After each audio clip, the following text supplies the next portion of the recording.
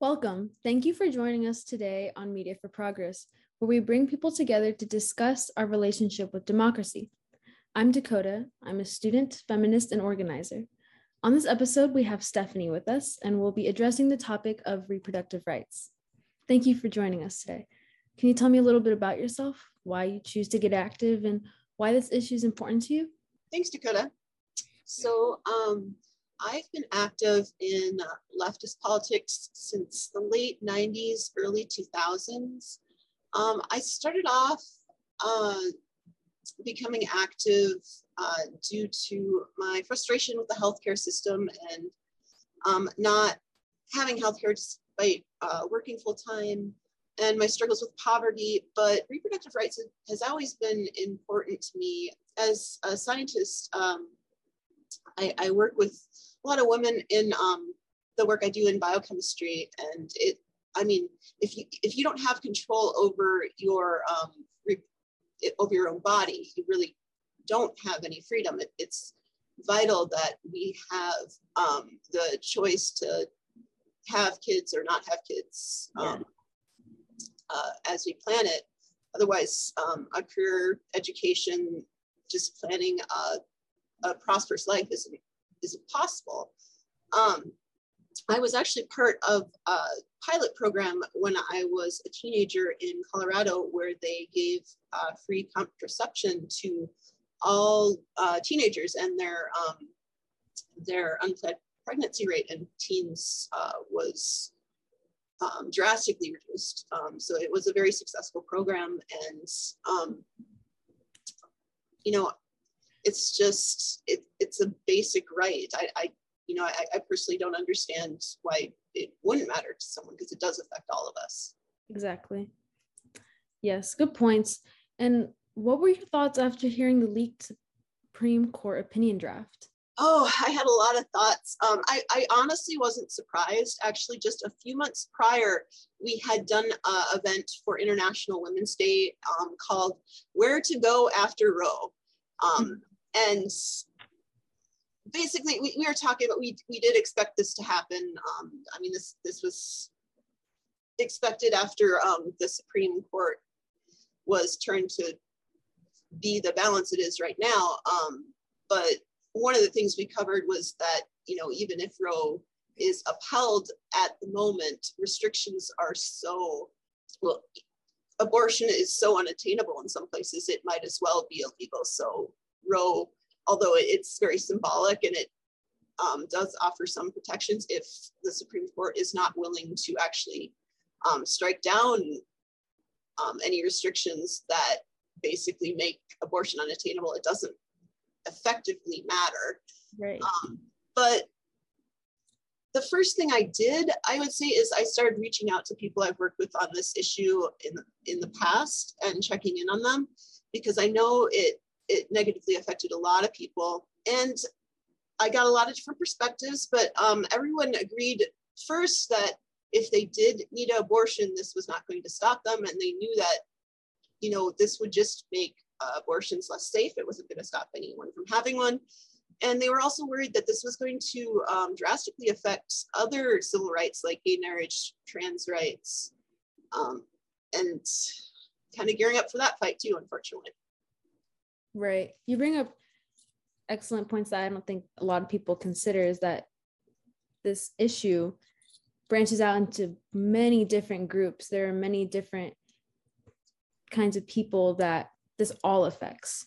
So that brings me, how have you seen this impacting women across the country?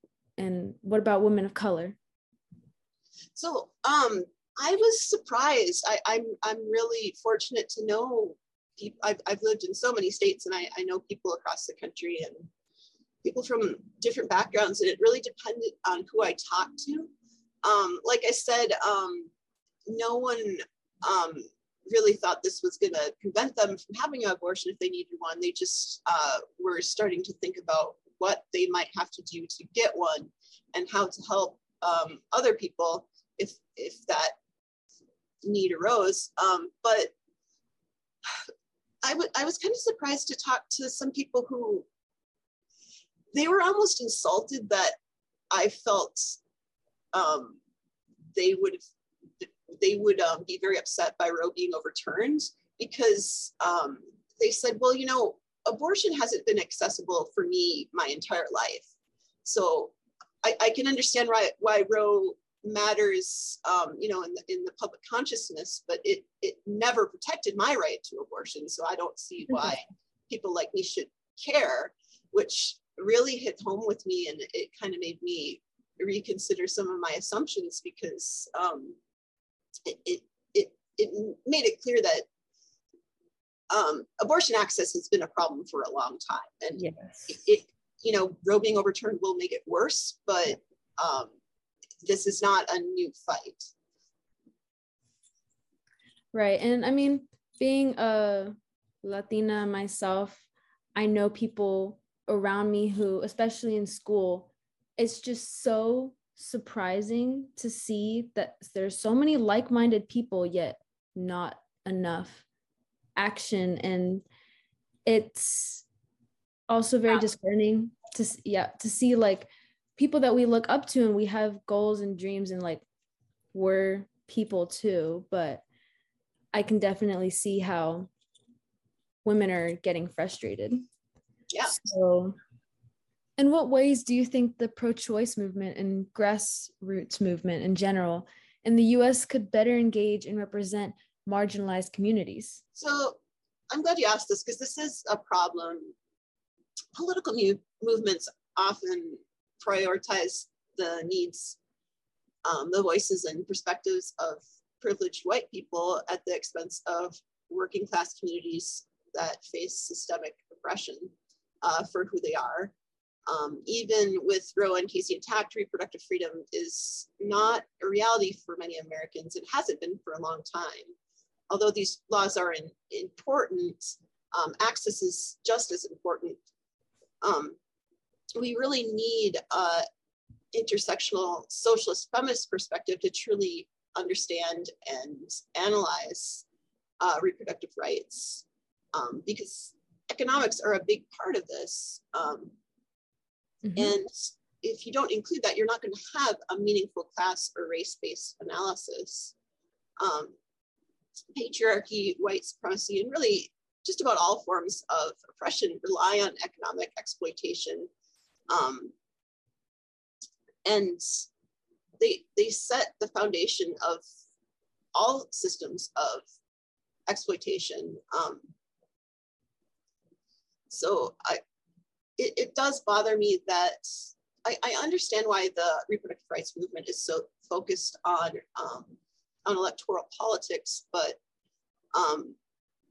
I think we need a more holistic approach where we do focus on getting pro-choice candidates elected, but we also hold them accountable, and we also build a grassroots movement to do all the work that can't be done in electoral circles. I think that's the only way we're going to succeed, and especially if we include all communities involved, because all communities are affected. I agree. People need to realize that showing up at the polls is the only way that we can get change. So without universal health care that covers reproductive health care, there can be no reproductive freedom. This issue of abortion touches on so many issues: bodily autonomy, healthcare, wealth inequality, racism, sexism. It's clear we need an intersectional feminist movement to address these issues in a comprehensive way. Without grassroots organizing on the left, we could see further attacks on our basic rights succeed. What are some successful ways you found to make these complex topics more personal and approachable when speaking with peers? Is there enough awareness for a need to vote? The first thing I would stress is that this issue, it isn't just a women's issue. It isn't just a reproductive rights issue. It really does affect everyone. I mean, especially conservatives like to argue that, you know, the family is the ultimate basis of all society. they certainly understand why this issue affects everyone, and I don't understand why people on the left wouldn't. You know, even if you can't get pregnant, people close to you can. Your partner might be able to get pregnant. You might have to pay child support. You're going to be paying for healthcare. Your tax money is going to support and educate that kid. And the effects of reproductive rights are incredibly far-reaching. And if Roe is overturned, it's also making a statement that the Constitution doesn't imply any right to privacy, which will definitely affect all Americans. And you know, if they still don't believe that this is relevant to them, I have to ask, like, what are your values? Do you value freedom? If you value freedom, you shouldn't want the government making healthcare decisions at all.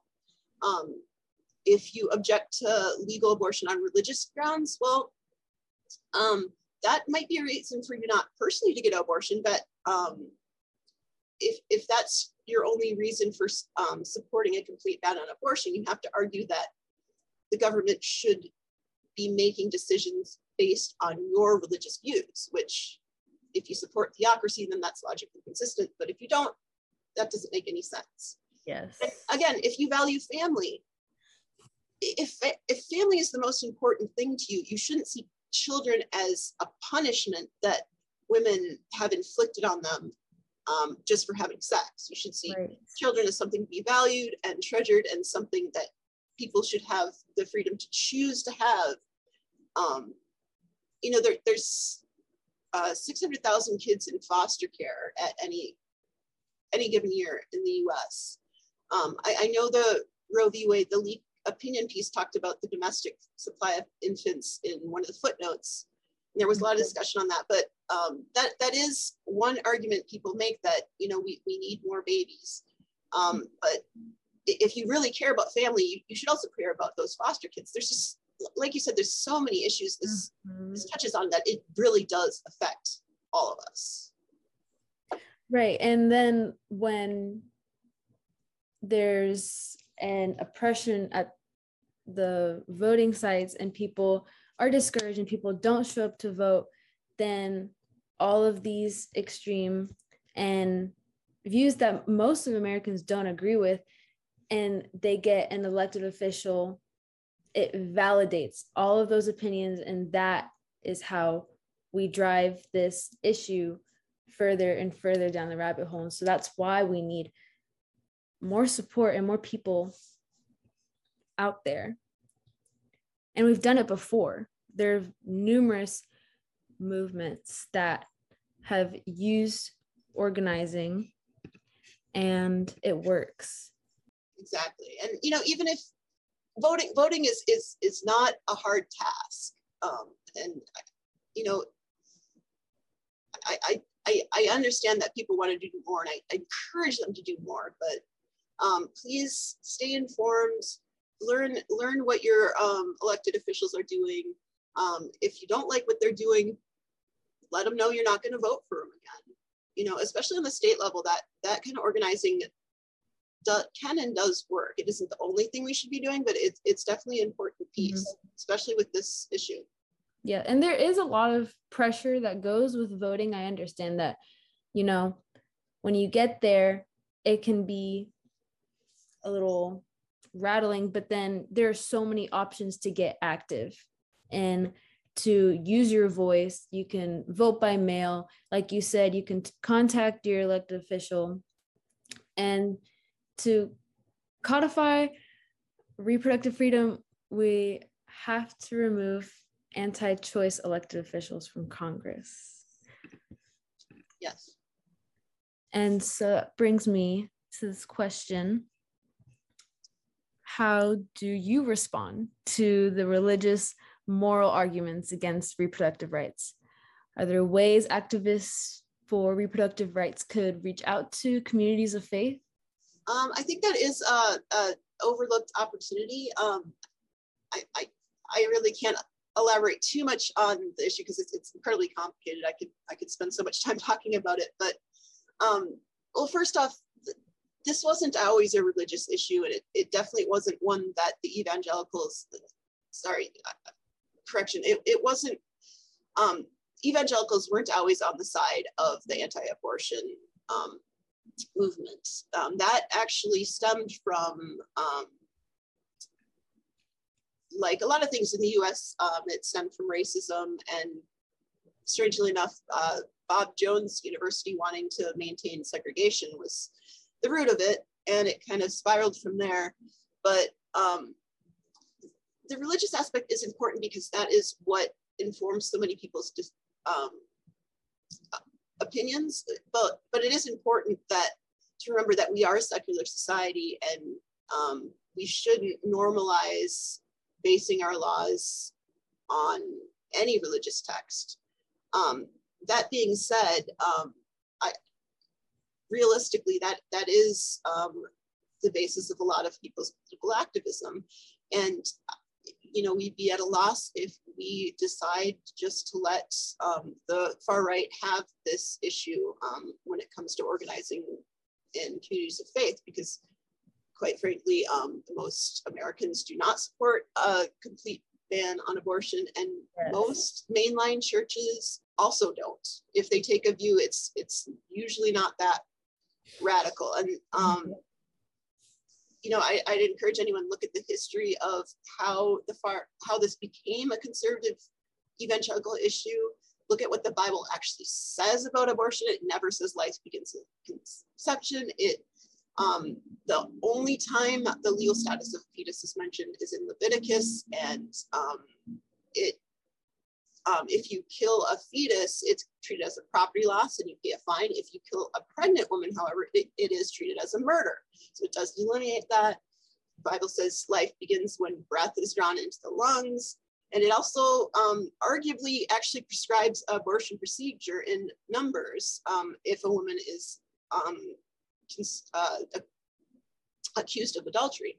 So the Bible is definitely not clear that abortion is wrong or murder or anything. So it is definitely not a settled religious issue, and there is a real opportunity to organize within communities of faith for reproductive rights. Well said. Yes.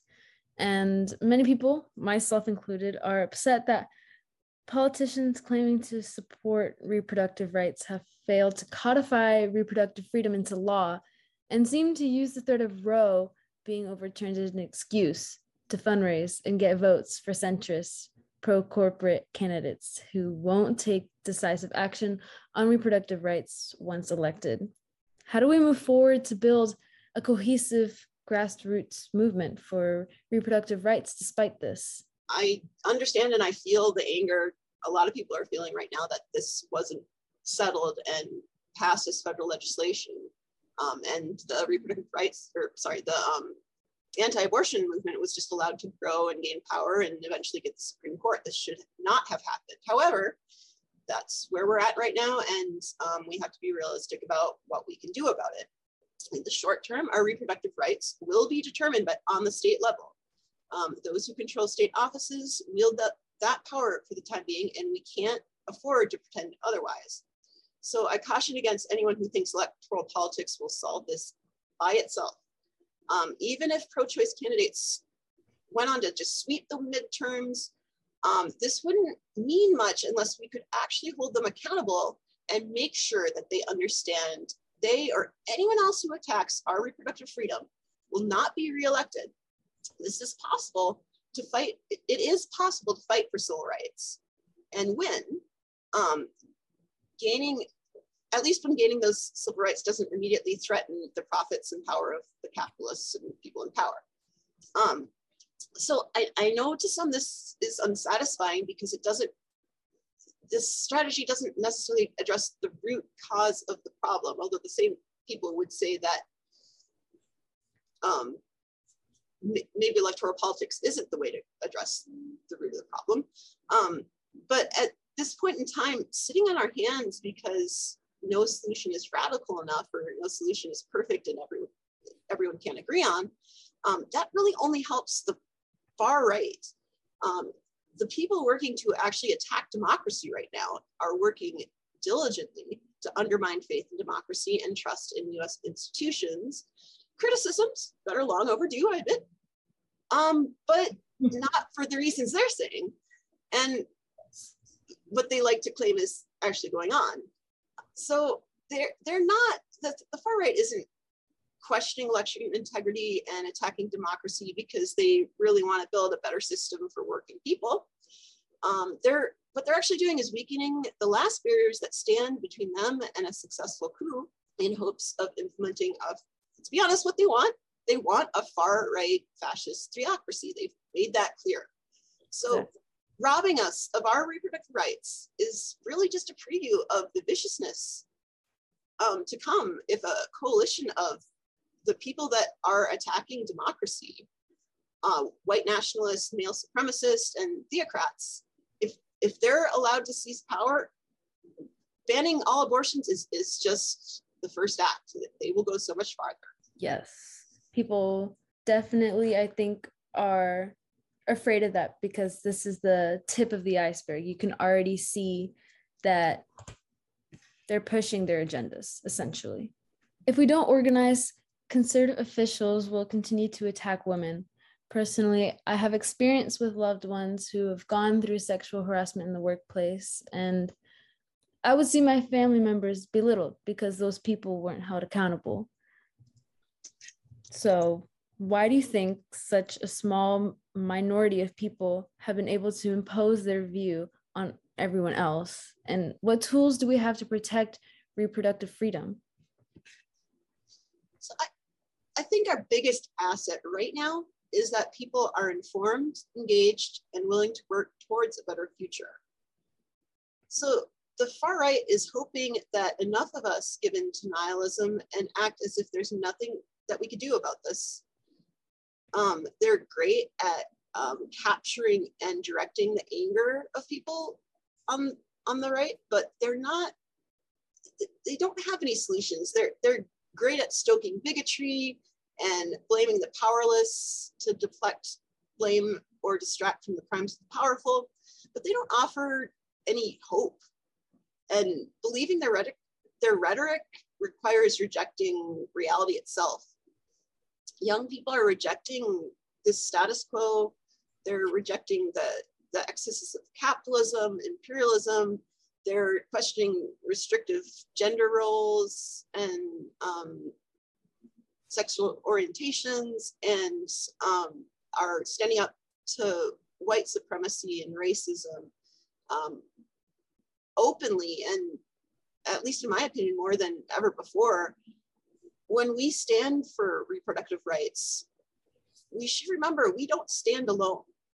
Most Americans are opposed to a complete ban on abortion, and the majority of Americans support popular progressive stances like universal background checks for firearms, increasing the minimum wage to $15 an hour, progressive taxation, closing tax loopholes for the wealthy, eliminating corporate money from election campaigns, curtailing corporate lobbying, student loan forgiveness, paid parental leave, Medicare for all, DACA, and increased paths to citizenship, and taking swift and decisive action on climate change.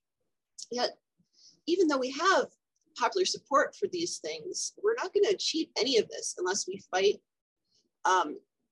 for accountable leadership that truly represents us.